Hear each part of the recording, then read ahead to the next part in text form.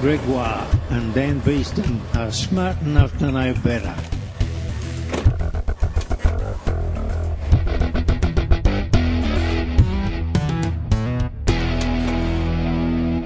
Welcome to the podcast, Michelle Franklin, scientist who is knowledgeable about the dreaded cane toad.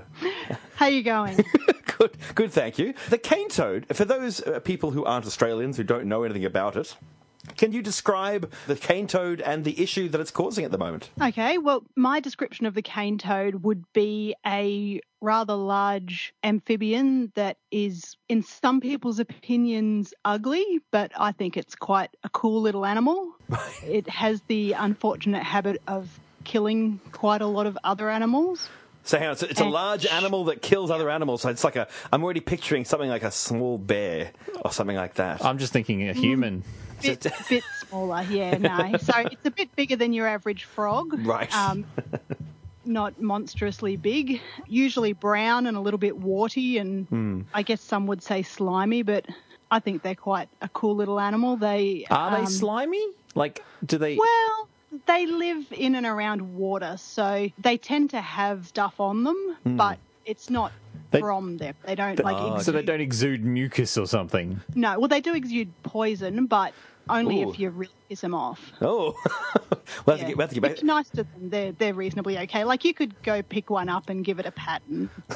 Yeah, they're not bad. It's not going to poison you. Okay, so this animal... Just don't lick it. So don't lick it. Okay, no matter what Homer Simpson says. Got it. Don't take your science advice from Homer Simpson. That's good advice right there. I think that's if people learn anything tonight, that's the one we've got to go with. So this animal it's quite a large. Is it a large amphibian, a large froggy-like animal? And I always think it looks like it's quite heavy set. There's something about it. The frogs can look kind of gracile and quite cute. Yeah. And like the cane toads kind of have that bring it on kind of look about them. They're kind of well, they've got the general toad body shape, so they've got they kind of sit a little bit upright, and they've got the big front legs and the short back legs, and they kind of look a little bit like a pit bull or something. Yes, that's yeah.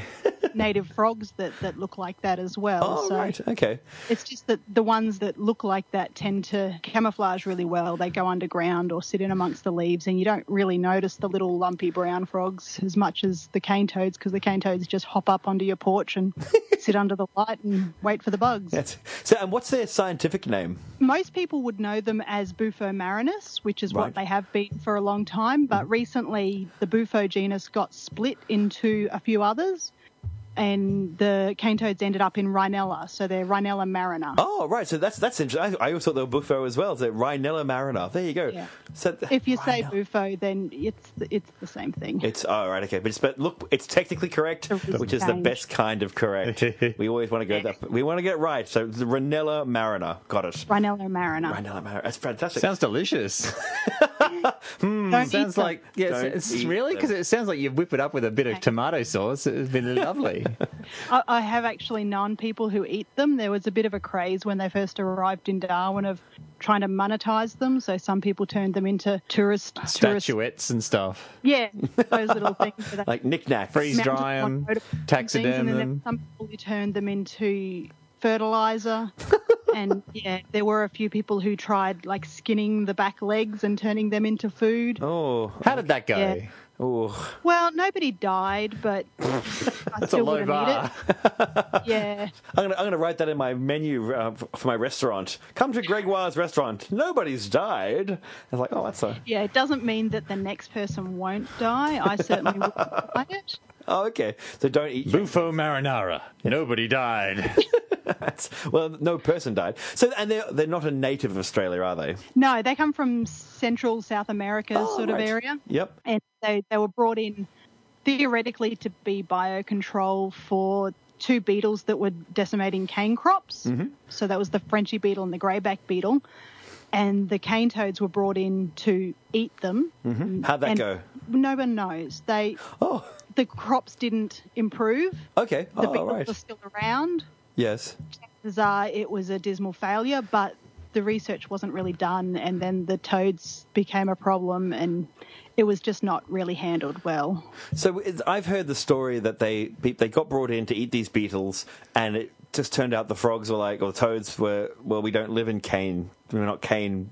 We don't we don't want to live here. We want to live somewhere else. They didn't put enough effort into looking at other foods. So the biocontrols that we use these days, a lot of research goes into what else they will do. So at the moment I'm working on a moth that eats a particular weed. And if that moth escapes into the wild and it can't find that weed, it dies because it can't live on anything else. So that's kind of your ideal biocontrol. So you have to make sure there's nothing else they can eat. Is this an introduced moth? Oh, yeah. There's a lot of biocontrols going on in Australia these days. So a lot of people will have heard of Cactoblastus, the moth that came in to eat the cactus plants. Yes. And that was Is that the prickly pears? Very successful. Yes. That was around Chinchilla, wasn't it? So Western Queensland. Well, it was all over, really. There was a really successful program. And the key factor there is that without the prickly pears, the moths die. So you end up with this balance where there are still prickly pears around, but not too many of them. So there's a beetle up here that we use called Calligrapha, which eats cider plants, which are a problem in the wet season. In the dry season, the cider all dies off and all the Calligrapha dies off. So what people have to do is every now and then you'll find a farmer who waters their cider plants to keep them alive so that the beetles survive. Oh, right. Because if all the cider dies back during the dry season, all the Calligrapha dies, and then wet season you have a big boom in the cider. So you've got to kind of get a balance where there's enough of the problem species to support the biocontrol species. But, the toads, they didn't put that much effort into, and they just went and ate everything else. So the customs guys at the airport who always give everyone a hard time, there's actually someone above them who can just cruise on up and walk on through with big, I'm imagining black suits, black sunglasses, just going, no, we're bringing this one in. You can't stop us. We're bringing this bug in. We're going to release it to Australia. All these customs guys just scattering. The guy who brought cane toads into Australia back in the 30s, Reginald Montgomery was the guy's name. He brought them in suitcases packed with straw. Just kind of packed them in and damped it down a bit, and they were fine. They went for a little holiday to Hawaii on the way, and having a grand old time. They obviously like Australia a lot, which is interesting because Australia is normally considered quite a harsh habitat. Like, it's a place that not many animals can kind of get a foothold. Cane toads, the legend seems to be like nothing can stop them. They're spreading everywhere. They're out of control. Yeah. What is it about Australia they love so much? I mean, I love Australia, but I haven't turned into millions upon millions. It's the toads. The toads are just amazing animals. They can handle lots of conditions. They can handle lots of stress, and they can eat pretty much anything that moves. They can survive pretty much anywhere. They're just amazing. Like, you think about your average amphibian, like some kind of frog or something small. They're used as indicator species for habitat damage because they're always the first to suffer. If the habitat's not perfect, the frogs all die. Right. Cane toads don't die. They're the last thing to go. Yeah. So they're just amazing animals. So you're saying after a nuclear war, there'll be nothing but cockroaches and cane toads. So it'll be the state of origin. It'll be the state of origin. That's what it'll be. Yeah, I wasn't involved in the cane toad nuclear project, so I'll tell you what happened there. I'm kind of terrified that may have happened somewhere. Yeah, no, fair enough. Look, end up with Toadzilla. We understand you can't tell us, Michelle. That's perfectly fine. That is going to be such a baffling thing for our international listeners. It's like, state of origin? Sorry. Yeah, good point. It's a football match between Queensland and New South Wales. Yeah. We're the cane toads, Queensland, and the New South Welsh people are the cockroaches. And that was a really clever joke about the end of the world. Clever but localised joke. Clever. Yeah, but look, that's fine. That's good. Sorry, just explaining that to our poor Finnish audience who are like, what? Okay, yes, I know. So the cane toad itself, does it dominate South America or Central America where it comes from? Is it like, we rule here? There are lots of different toads. Most big continents have toads in them. Australia is unusual in that we don't have native toads. So around the world, most big continents have a bunch of frogs and a bunch of toads, and they're all kind of living in a bit of a balance, and every now and then one of them will become a bit more dominant than the others, but it all kind of works. But what's happened in Australia is we don't have toads, so when they come to Australia they look weird to us. But if you were to get a South American person and they walk around Australia and they see a toad, they'd just be like, oh yeah, that's just another one of those little brown animals. Like it's a common thing. There's a variety of them, and they're not a big deal because they're just part of the system there. They don't see them as anything gross or ugly. They're just another little animal. Yeah. There's a lot of gross, ugly animals in Australia. I'm just going to say that's, we have a lot of gross, ugly animals in Australia. Not really. Our animals are wonderful. Are they? Are they really? I don't know. Violent little sociopaths, most of them. I'm just putting that out there. Well, yeah, but so are most people, so... Yeah. True. Good point. Well, touche. In South America, what you're saying is the toads are kept in check by other toads. Basically, they're part of an ecosystem. They're not going to suddenly become the toad because other toads no. Yeah, they're not like a big, terrible animal that's going to destroy the world. They're just an animal that doesn't belong in Australia. But, I mean, any system that gets a new animal introduced to it kind of gets messed up for a while, and then it settles down to wherever the new normal's going to be. So in some systems, the new normal is a whole bunch of species get wiped out and something dominates. But in Australia, that doesn't seem to be what's happening. What's happening is a bunch of animals die, and then others of the same species adapt, and we reach a new kind of ecological equilibrium where the toad has a place. And, okay. Yeah, I mean, we might have less of some species, we might have more of other species, but eventually it just kind of settles back to wherever it's going to end up. What mechanisms do the toads use to kill other creatures? Pretty much just two mechanisms. One is they eat other creatures, and the other one is when they're eaten by them, they have poison. That's the most concerning one. Like when they eat other creatures, it's not that much of a problem because frogs eat other creatures, and that's always happened here. But the poison is the big thing. So the eggs are poisonous, the tadpoles are poisonous. Oh, really? So it's not just the whole adult frog. through their life. Oh, wow. Yeah, so when the eggs are laid, they're highly poisonous. And then as they develop over time, the amount of poison in them reduces. Well, the eggs are only eggs for a few days, and then they become tadpoles. And the tadpoles slowly over time lose their poison until the day they emerge as little metamorph toads. They have very little poison at all.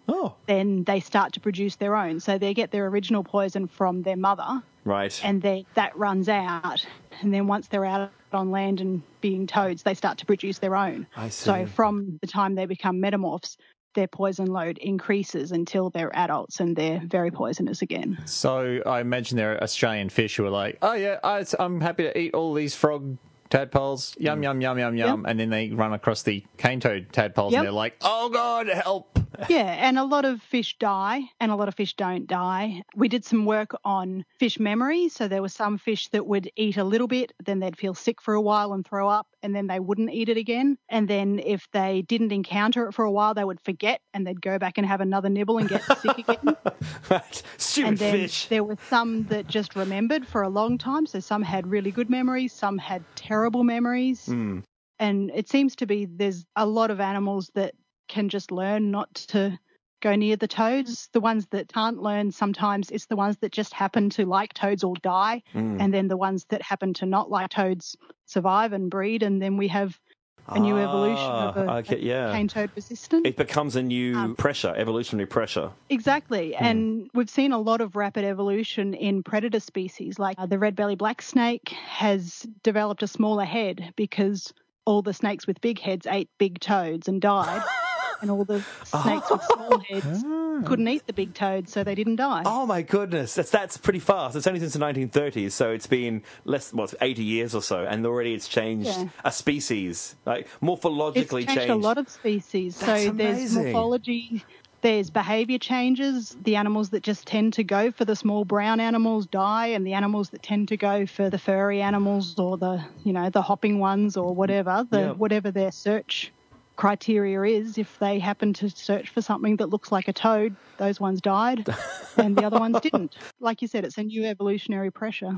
I heard that some crows and kookaburras were changing their hunting techniques to take on toads as well. Yeah, so the most toxic part of the toad is the parotid gland, which is that lumpy bit just behind their eyes. That's where the poison comes out. So that's where most of the poison is stored. So if you eat the rest of them, there's less poison, but most of the birds don't seem to be bothered that much by the poison, possibly because we're so close to Asia, and Asia has various toads that also have various poisons that are similar. So if the birds migrate, then they encounter those toxins and they've developed those resistance already. So they either don't go for toads or they can handle the poison or whatever. Right. So most of the birds don't seem to be bothered too much by them. Well, sometimes you get some animals that just aren't affected by certain poisons because it's just not going to hurt them. Yeah. So is that part of it as well? Like they just say, oh, well, I can eat toads until my eyes fall out because it's... Yeah, so there's certain snakes that can just eat lots of them. They tend not to just because they don't taste very good, but there are certain snakes that can eat plenty of toads and it doesn't bother them. There are some snakes that can just eat exclusively toads and that's fine. They can just live on that. There's the keelback snake. When we were keeping keelbacks in captivity, we would just feed them toads because that was an easy food to source for them. And they were fine. No one's going to get upset with that either. Yeah, they're like, oh, whatever. Okay, so yeah, it was really easy to get ethics to kill a toad. Getting ethics to kill a frog, there's a lot more paperwork in that. That's sad, isn't it? Take my 9 iron. So we've got. And they're also just really easy to breed. If you want to produce a whole bunch of toads, there's just no effort involved at all. You can just make toads whenever you need them. So, yeah. They're not the panda of the toad world, put it that way. Definitely not. If you ever want to actually produce toads, which everybody always laughs when we want to do that, but if you want to do proper controlled science, you need 10,000 tadpoles that are identical, so you need to produce them in the lab. We've got this chemical that we use called leucerin, which I always laughed. I always called it horny toad juice. It's basically a hormone. You inject it into the males and they get really horny. Right. You inject it into the females and they ovulate. Nice. So you get a male toad and a female toad, inject them both, chuck them in a bucket. The next morning you've got some fertilized eggs. Wow. So, yeah, you do. So basically, I don't even want to talk about that. I just realised that opened up a very strange... You want to know what makes it really awkward, though? What's is that? my father-in-law had prostate cancer, and the treatment that they used on him was to inject him with leucerin, which is, yeah. Next morning, So lots of fertilized eggs. How was his partner, may I ask? Did it help, if I may be so bold? I suspect that prostate issues may affect that department, right, but being that it was my in-laws, I didn't ask. Fair enough. For science, Michelle, come on. For science. Do a controlled experiment with him. Take a survey. I like the idea that they injected both of them, dropped them in a bucket and went, toad in the hole! Thank you, Dan. Boom. Splat. Okay, splat. It's on my face. Actually, speaking of that, do they just ooze the poison out of those glands, or can they shoot them? Both. Wow. Of course. Most of the time, they just keep it to themselves. They don't let it out at all. So if you come across a toad in your driveway, you can just pick it up and it's not going to poison you. All right. Don't lick it. You said really that. Do you say that? Are you saying that just to us, or do you say it to everyone? Because I'm feeling that you're stressing to Dan and Greg not to lick toads. I'm just going with the evidence I have. I'm just trying to kick my addiction to lead paint. Yes. Keep working down. Yeah. But if an animal comes along and bites a cane toad, the actual squeezing action will cause the poison to come out of the parotid glands on their back. So it will go into the animal's mouth, and that's how most animals die. So that's how dogs get killed by cane toads, is they bite them and the poison gets squeezed into their mouth. But is it the animal actually expressing the poison, or is it just the pressure of being bitten releases the poison? Well, both can happen. So most of the time, pressure of being bitten. But if you seriously mistreat a toad and are really horrible to it, they can make the poison squirt out. I don't know, because I've never done it, but I don't know if it's a conscious decision by the toad to, I don't know if they go, all right, I'm going to squirt that guy over there and Yes, it seems to be shoot it at- children. It always seems to be children. I don't want to be horrible to children, but it's always like a child got squirted in the face. And you're like, Yeah, the people who get squirted by cane toads are the ones that are killing them. Yeah. So Yeah, fair if enough. you stab it with a pitchfork, it could either be the physical pressure of the pitchfork hitting the toad, or it could be the stress and then the toad squirting the poison out. right. It happened to my uncle. Ooh. He stabbed a toad with a shovel or something, and it squirted, and the poison went straight in his mouth. Oh, And, yeah, apparently he spent about 2 hours spitting and washing his mouth out, and he was all right. so can it kill you? Is it strong enough to kill a human Yeah, being? it's very dangerous. Oh, right. Okay. So That's why she keeps telling If us not to I- lick it. don't lick it, don't stab it. Well, actually, if you want to kill them, stabbing's not so bad because fast. Right. So yeah. if I have a problem toad that I want to kill, I'll get a shovel and chop its head off. But I'll always put sunglasses on so that I don't get poison in my eyes, and I'll always shut my mouth. Right. You look Because so they're basically- cool. They're your entry. Well, the thing is, you don't need to kill them. It doesn't really help.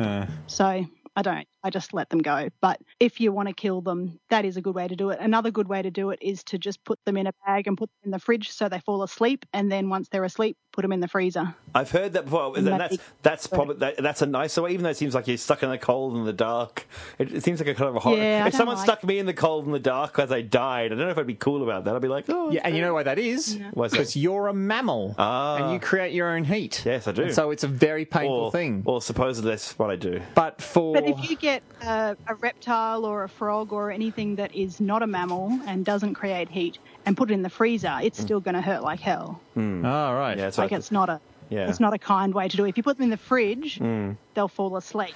I mean, it'll be uncomfortable, but it won't be painful. Yeah, right. But if you put them in the freezer, parts of them will start to freeze, and that will hurt. Oh, right. That's a good point. So I just want to So jump fridge first, then freezer. Fridge then freezer. Fridge then freezer. I just want to go back to I want to go back to the idea of you with your sunglasses, like it's CSI style, going, "It's the end of the toad for you," and like slam. Yeah, it wasn't worth it, was it? That was sorry. The reality of it is, I see them in my pool, I scoop them out, and I chuck them in the bush.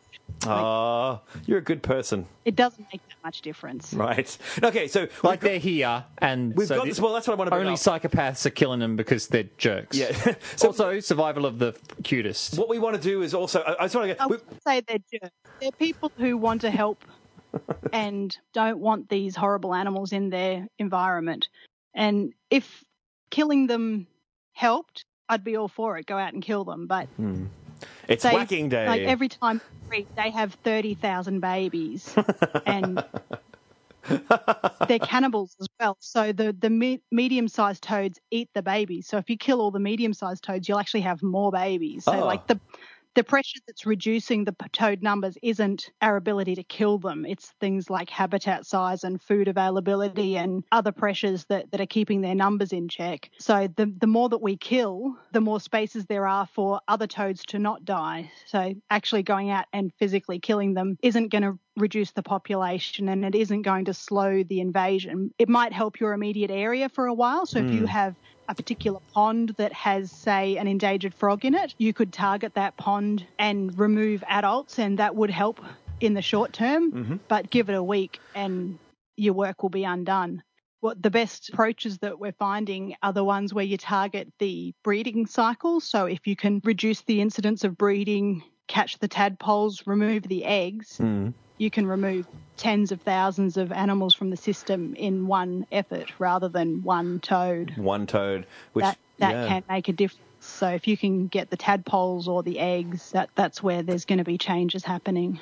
So we've got this creature that's poisonous from the egg stage all the way up to the adult stage, and it seems to be inexorably moving south. It started in North Queensland, and it's taking over everything. It's a major disaster, isn't it? That's a major problem. It is a big problem. The southern movement is actually quite slow. Right. The amazingly fast movement is the northwestern movement, and that's where we're actually seeing a new type of selection happening. So this isn't natural selection. This isn't the Darwinian style of selection. This is a new thing that's happening. This is spatial selection. Oh. So the toads that are going northwest. Into the Northern now it's pretty much west. Into the Northern Territory in Western Australia? They're in Western Australia now. Oh, wow, okay, yes. So when they first left the east coast of Queensland, they were travelling at about 10 kilometres per year. Wow. Now, over in Western Australia, they're travelling up to 60 kilometres per year.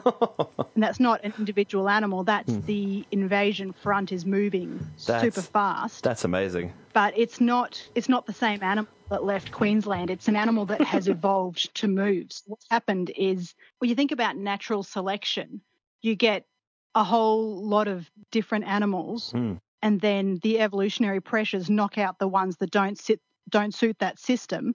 The ones that are left are the ones that breed, and then that set of genes is what's left over to become the next generation. So that's sorting according to time. So whoever makes it to the breeding time and then has the skills to find a partner and do what they have to do, those are the ones that breed and reproduce. What's happening here is the animals are getting sorted by distance rather than time. Right. So the animals that can run the fastest, the animals that do run the fastest, end up together. Right, yes. So making more fast toads. My boss used to call it the Olympic Village effect. So all the fast guys together. So that's who they breed with. Yes. And of course, the ones that are the fastest end up in an environment where there aren't more toads already established. It's just this great big empty space for them to... Yeah. Wow. So what we're left are toads that have long legs that tend to run. So their instinct is to go.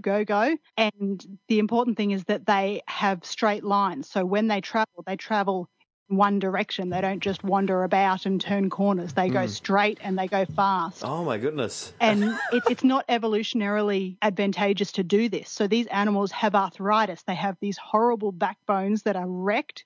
They're probably in a lot of pain. Oh, no. They don't live very long, and they cannot compete with the other toads. But because the other toads aren't around, they're the successful. So you end up with these toads that are just terrible in terms of evolutionary fitness, but they're successful because of spatial selection. So because they're all together, they're the ones that breed. So back in Queensland, you have the original form where they have good backbones and they survive well. They do really well in their environment, but they don't travel. So you end up with this kind of range of toads over the distance. That's amazing. So in the end, as they reach the coast and they spread out, one day they're going to reach a point where those toads can't go anywhere else because we're an island, so they won't be able to get off. And then they'll be stuffed. They'll be outcompeted by the slower wave of toads coming up behind them. Possibly, yeah. So, or maybe a whole different species. We might end up with the original form everywhere. I don't know what's going to happen there. The directionality seems to disappear. So when they first arrive, they all go northwest and they all go as fast as they can. But given 5 or 10 years, that directionality disappears and they just kind of go whichever direction they want. So that's not a genetic thing that's happening. That's amazing. It's coming through from Queensland, and those ones over in Queensland are the original form where they just wander around a waterhole and breed and make more toads and don't really care what they do. Yeah. Whereas the ones over in Western Australia just run. They're the sprinters. Okay, so they are. Is there a biological control for toads? Could we bring something into Australia to kill toads or at least control the toads in some way? There's a lot of research being done. What we were doing when I was there was looking at pheromones. So the project that I was working on mostly was looking at trapping the tadpoles. And what was really fascinating was that the toxin that kills all the other animals is really attractive to cane toad tadpoles. So you get a clutch of eggs laid in a pond. If there's already cane toad in there, like tadpoles in there, they will eat it. So that's favouring whoever got there first. Yeah. But it means that they're highly attracted to that smell, which is the same as the poison as what's in the eggs. It's the same smell. So we baited a whole lot of traps using eggs, and that was highly successful. All the cane toad tadpoles went into them. All the native tadpoles stay away because they don't like the poison. So you've got a bait that works on toads and repels natives. Yes, and then we went over to using the actual toxin. So we would actually extract the poison from adult toads, bait the traps with that, and it was really successful. Right. So that's kind of where they are at the moment. I don't work with them anymore, but they're working on trying to produce a synthetic form of that toxin Yeah. to use as bait. So you can put that in a tablet and sell it at Bunnings, and you can go and trap all the tadpoles that you want. Yes. Ah. What a great But idea. Very, very important fact that goes along with not licking toads is don't milk toads for their toxin, because it's really, really dangerous. Why would you do that? To create the traps. Oh, like it's right. very successful. Oh, so I that's see. what we did. Oh, okay. Yeah, but yeah, it's got very it. dangerous, and Yes. it's not something that you'd want to do regularly. What makes it so dangerous? Well, it's really potent toxin. So if you get it in your mouth, you get poisoned by it. If you leave it sitting around and your child comes along and licks it, they die. Right. Yeah. It's a very dangerous poison. What you can do if you really want to set a trap is get a dead toad and use that as bait. Wow. It's not as effective, and having the meat on the toad could maybe attract some other animals into it, which means you'd be killing animals you don't want to kill, so probably wouldn't kill your children with it. Yeah. That's what. Yeah. Hopefully not. That's that'd be awful. What is the poison it uses? Like, what's the toxin? Is it like a I couldn't tell you. They called it bufotoxin. Right. But, we had another lady who was a biochemist, and Right. she did all that stuff. I just did the toad parts. just the toad bit? That's wow. So we have to live with toads. That's the way it is. Australia has toads now, and they will never go away. No, unless the only kind of way that you would really wipe them out is with a major biocontrol, or possibly some kind of bioweapon like a virus. Mm-hmm. But nobody's going to do that because of all of the other toad species in the world. And because toads do belong in some parts of the world. If we created a virus that kills toads, we could wipe out toads. Yeah, entirely. Yeah. I was going to say something like, because they give rabbits myxomatosis, and that got rid of a lot of rabbits. Yeah, But I suppose, and then the risk there is what if myxomatosis gets to Europe or to America or to wherever. I don't even know where rabbits come from, but Adult rabbits at speed. That's where they come from. yep, I've heard that. they breed like some kind of animal. I'm not too sure what it is, but they definitely... There's no good simile. There's no good simile for rabbits. Rabbits breed really well. Anyway, like a toad, maybe. They breed like toads. There are biocontrols that could work that already exist in Australia. So there's a lungworm called Rhabdius that is already here. There's a native form, and there's also a South American form that has come over. Mm-hmm. It's already in the wild, so adding it isn't going to increase any risk that isn't already happening. Yeah. So there's a lot of research going into whether this parasite can weaken them. So you can come at them from different angles. If you have the Rhabdius that makes them sick, and then you add in some pheromones that scare the crap out of them and make them weak, and then you add in some predators. So like meat ants tend to eat the metamorphs. So if you do this in an area where there's a lot of meat ants, or maybe even encourage more meat ants, you can basically weaken the toads, and then you add in a bunch of trappings so you can remove a lot of the tadpoles. There's definite ways to reduce the population. Well, fire ants go for anything. Let's get some more fire ants into the country. That'll solve the problem. Possibly not. Okay. Go with natives. Righto. Meat ants are good. Is there anything that we have not asked, or anything that you think that people should know about toads that they don't know? It's good. What people can do if they want to learn about cane toads is go to the website canetoadsinoz.com. It's run by Professor Rick Shine, who was my boss when I worked for the University of Sydney, and he's the big toad guru, and all of the work involved in is done under him. So all of the research that I know about was done by researchers who work for him. So fantastic. That website is a good place to go to get all your information, and I'll give you a list of the papers that came out of the research that I talked about, and you can include that if anyone wants to have a read. Certainly will. That'd be fun. I just want to be one day I want a job where someone calls me the Big Toad Guru. That sounds like the best name ever. And that's anytime I meet that man, I'm just going to have someone I call him. Oh, it's the Big Toad Guru. Oh, bow to the Big Toad Guru. I'll bring him presents. I'm not sure if that's the name he goes by. Oh, it's too late now. That's it. For him. He's stuck. It's stuck now. Everyone on the podcast, that's what we're going to call him. Michelle Franklin, thank you so much for enlightening us about toads. I've actually learned a lot. most people go, kill them. And I love the fact that you were like, well, they're here now. We just got to live with them, but we can still work around them if need be. So I think it's a very refreshing way of looking at it. Yeah. One other thing I should mention is those people who are hell-bent on killing the toads, which is fine. Like, if you want to kill a toad, there's no big deal. There's plenty of them and you're not going to cause a problem. Make sure it's a toad. Especially the people down south. Like, people around Queensland mostly know what a toad looks like, but there are a lot of frogs that look like toads. In Sydney a few years back, they had a campaign where they asked people to call in and report if they had seen toads. They got 97 calls. 5 were toads. Right. 91 were frogs. Uh-huh. 1 was a lizard. There we go. Learn what these animals are. Michelle Franklin, thank you so much. Thank you. Well, there's not really much point sizzling because we're going to get everything really quickly. It's just Let's a get quickie. right down. Don't even sizzle. Let's just go straight for the meat. So, show me your meat. No, this shouldn't have been a video. No.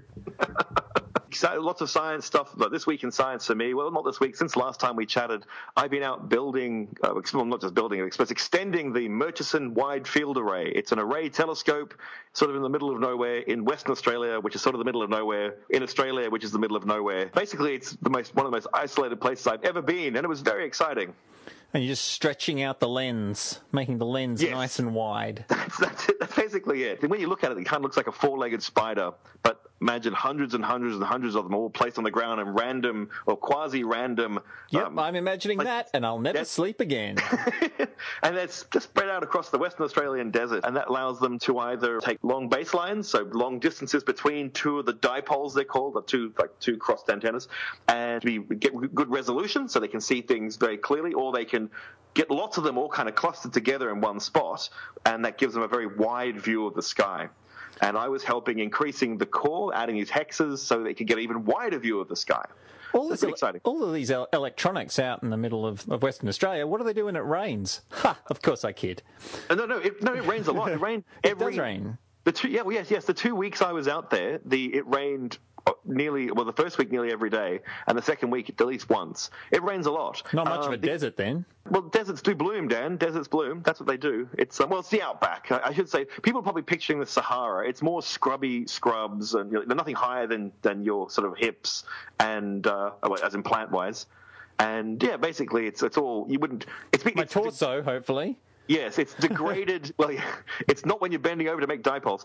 Lots of degraded farmland from 100 years ago when we overused the land by putting too many cattle on it. So it's got no other use. So now we put telescopes on it, which is kind of cool. So we'll be able to look at stuff and you'll be able to go, it's responsible for that little bit of definition.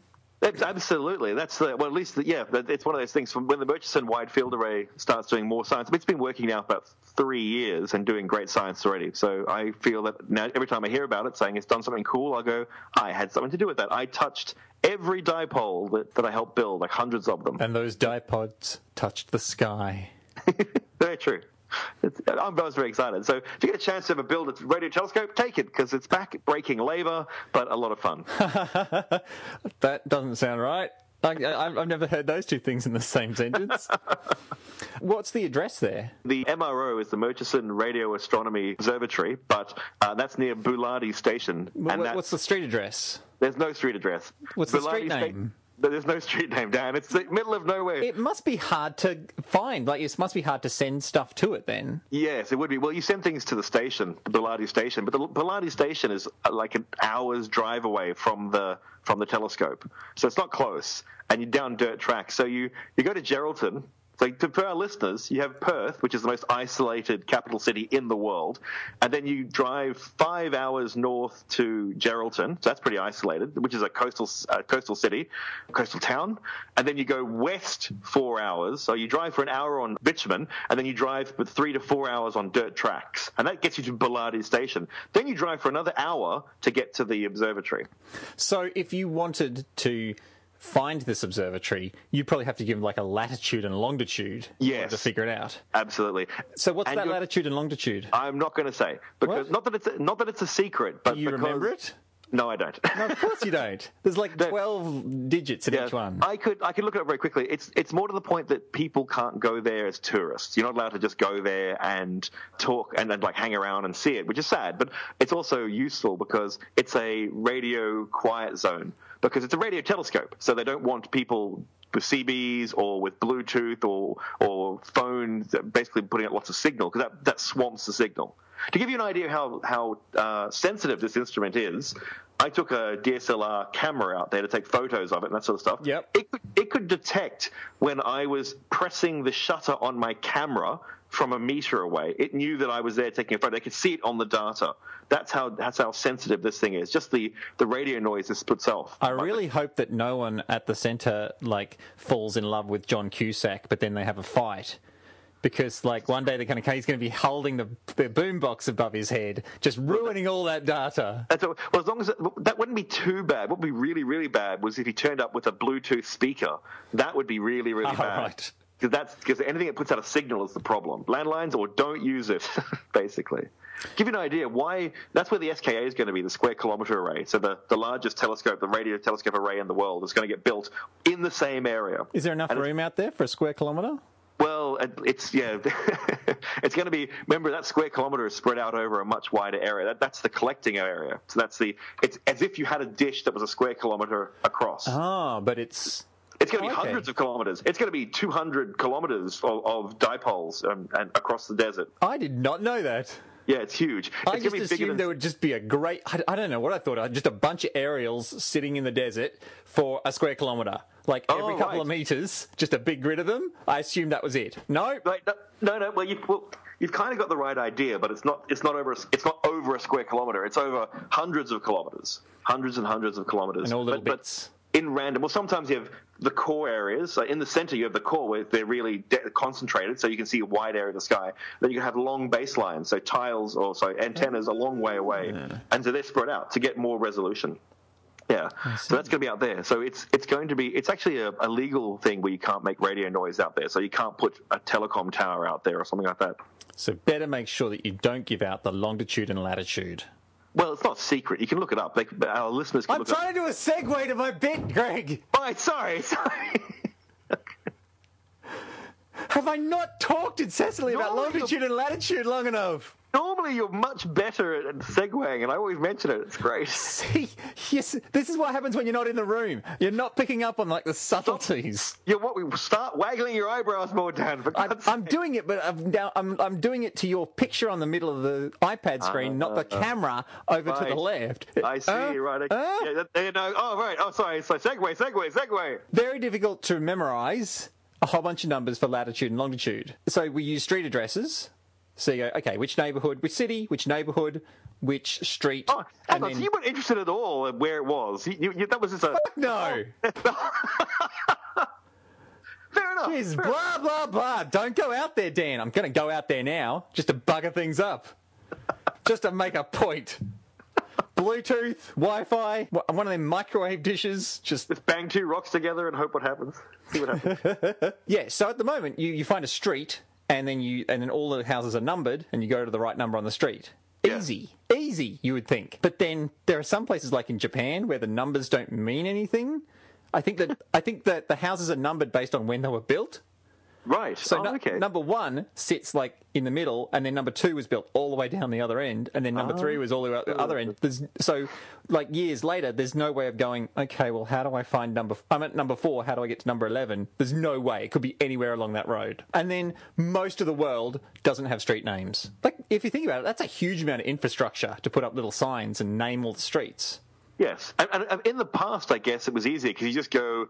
It's John Peterson, the farmer who lives over there. So, and they go, oh yeah, we know John Peterson, the farmer, and then off you go. But now there's people everywhere.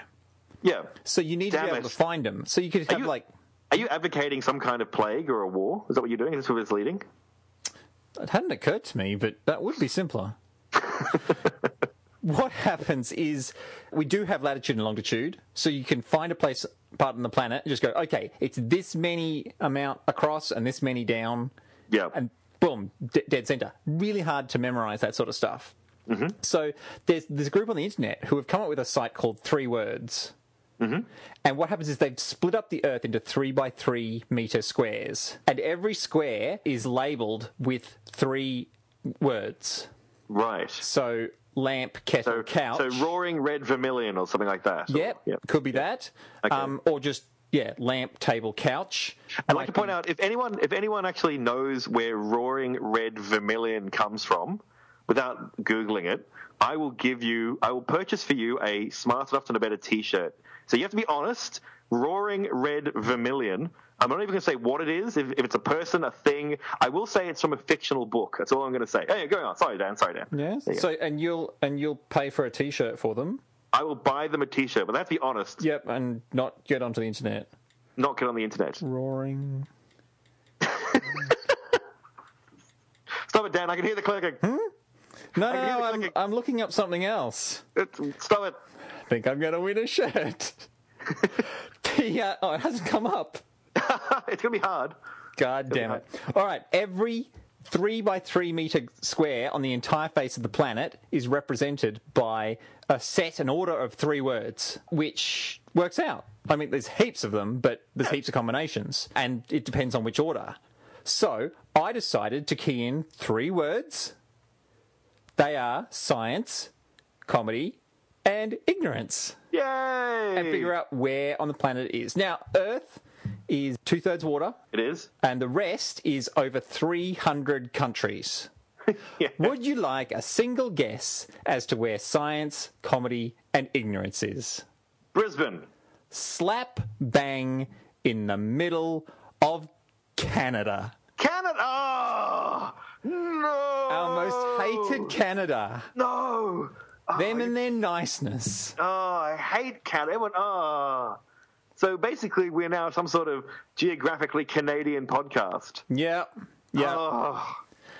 But if you, listener, would like to have a look at this, go along to what 3 words, 3 being the numeral.com. It's really interesting stuff, really interesting way of navigating. And so if you want to send mail to someone in Mongolia, then you just have to pick those 3 words, put it on the envelope, send it across.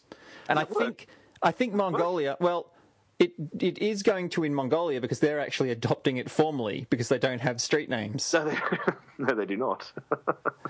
So, and people are spaced apart like crazy. Yeah. So hang on. So if the post person wants to get to where you are, then they have to just type in the same 3 words and then look it up on the website and then go to the latitude and longitude or type it into their GPS or something like that. That's right. I'm going to have to play with this. It's fun. What if there's lots of naughty words in there? Penis. No, they've gotten rid of the rude words and also the homonyms. For rude words? Oh, no, anything that sounds like another word. Sounds like, so they won't have sail and sail. Yes. Those are 2 completely different parts of the planet. Okay. But who defines what's rude? Is the word penis rude? Yes. I define that. That's right. Have you ever had an ultrasound before? I have not. It is interesting. It's basically, it's like a roll-on deodorant attached to a cable. They smear clear jelly on your body. Nice. Which is my favourite part. And then they press it up against it, and it bounces little tiny sound waves into you, and they bounce back off dense stuff. Yes. And you get it back, and you get an image. Yep. Now, they can't see through air-filled organs because they kind of need a medium for the sound to go through. If it hits air, it just kind of goes, air compresses too well and it deadens it. Yeah, okay. And so the image just goes. So you just see black on the machine. But you can see organs and tendons and bone surface. Yep. You can't see inside the bone because it bounces off the outside of the bone because the bone's super dense. Yep.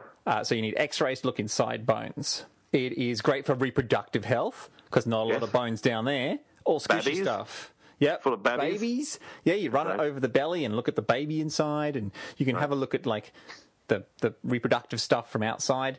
You can sort of see a big picture of, say, lady parts, but if you want to have a really you can see the forest, but if you want to see the trees, so the very specific parts, there's actually a vaginal ultrasound. It looks kind of like a sex toy, but with all the fun taken away from it.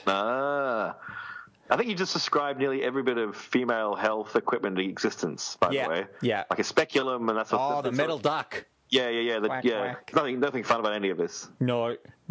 Say two men. Yeah, no, I wouldn't know. You can change the frequency of the sound waves. Low frequency thing hits an object, it comes back and it's sort of a foggy pixel, a great big foggy pixel. But little tiny ones come back as quite crisp pixels. Yep. Okay. So you get more information back. They use really low power because otherwise you would get heating or cavitation. Fun. Yes, and you do not want cavitation unless you want to do some weight loss. Right.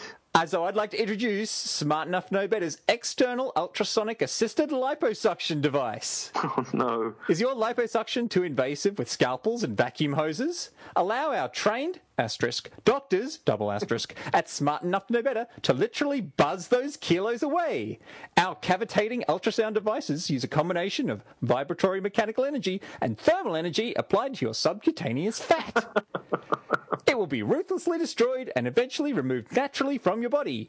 With time, you'll see either the pounds melt away or it will become apparent that it provides no benefit and the FDA were right about their non-approval of the technique. Some injury to peripheral nerves and enhanced danger of blood clots may occur.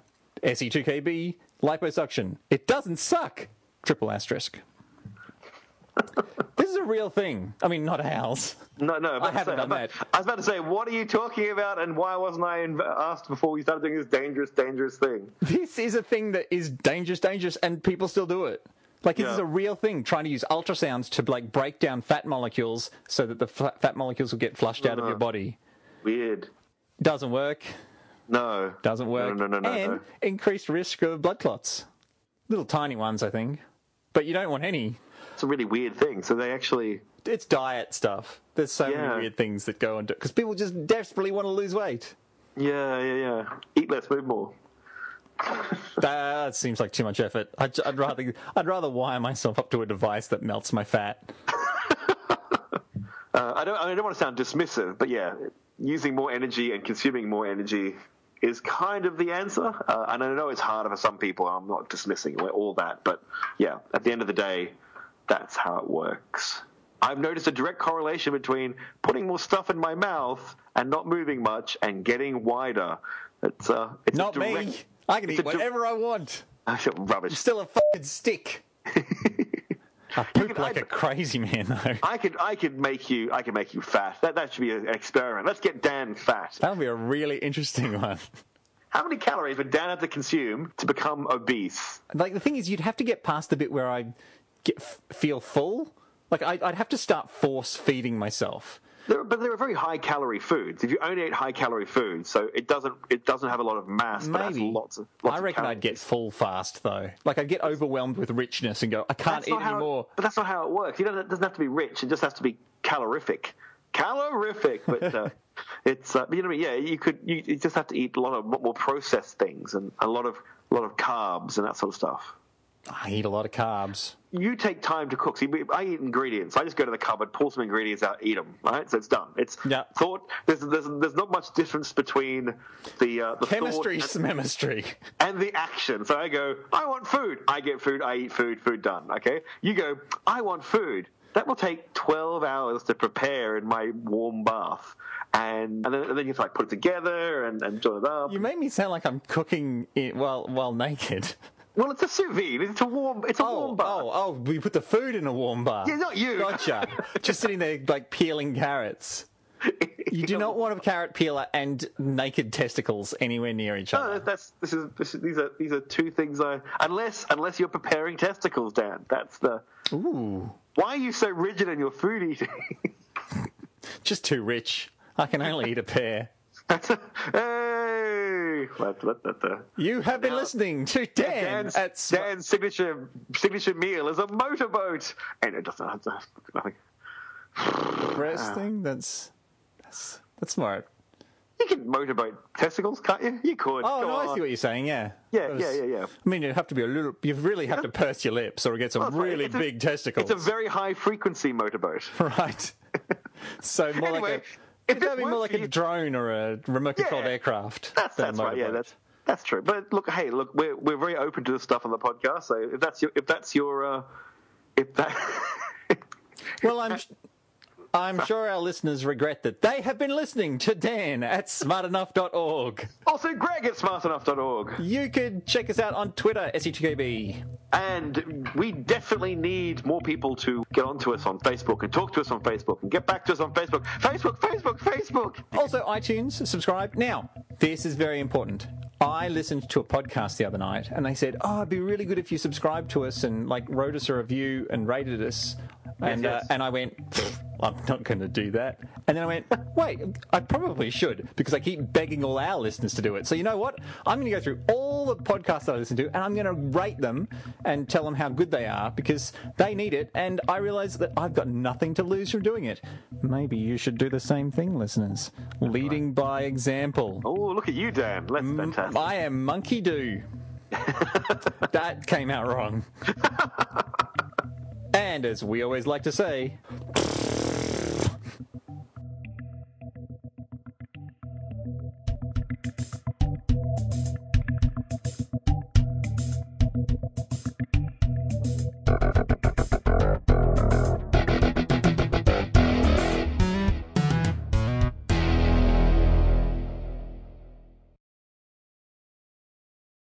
Formula One racing was the first one, where it was just like, well, now we just have to nobble the cars because it's just been whoever's got the most money wins. Yeah. Well, that's a good lesson for life for kids. Modern music, man. Kids like it. They do. Keeps the money in circulation. know they're allowed. Anyway.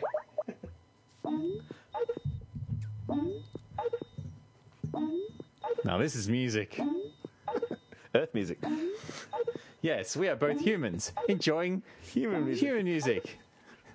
Two droids trying to bluff each other. Now I'm a weed scientist, which kind of makes me chuckle. Strangely enough, we did talk to a scientist today who was an expert on cannabis and addiction. So that's Yeah, no, not that kind of weed. Oh, I see. Right. Okay.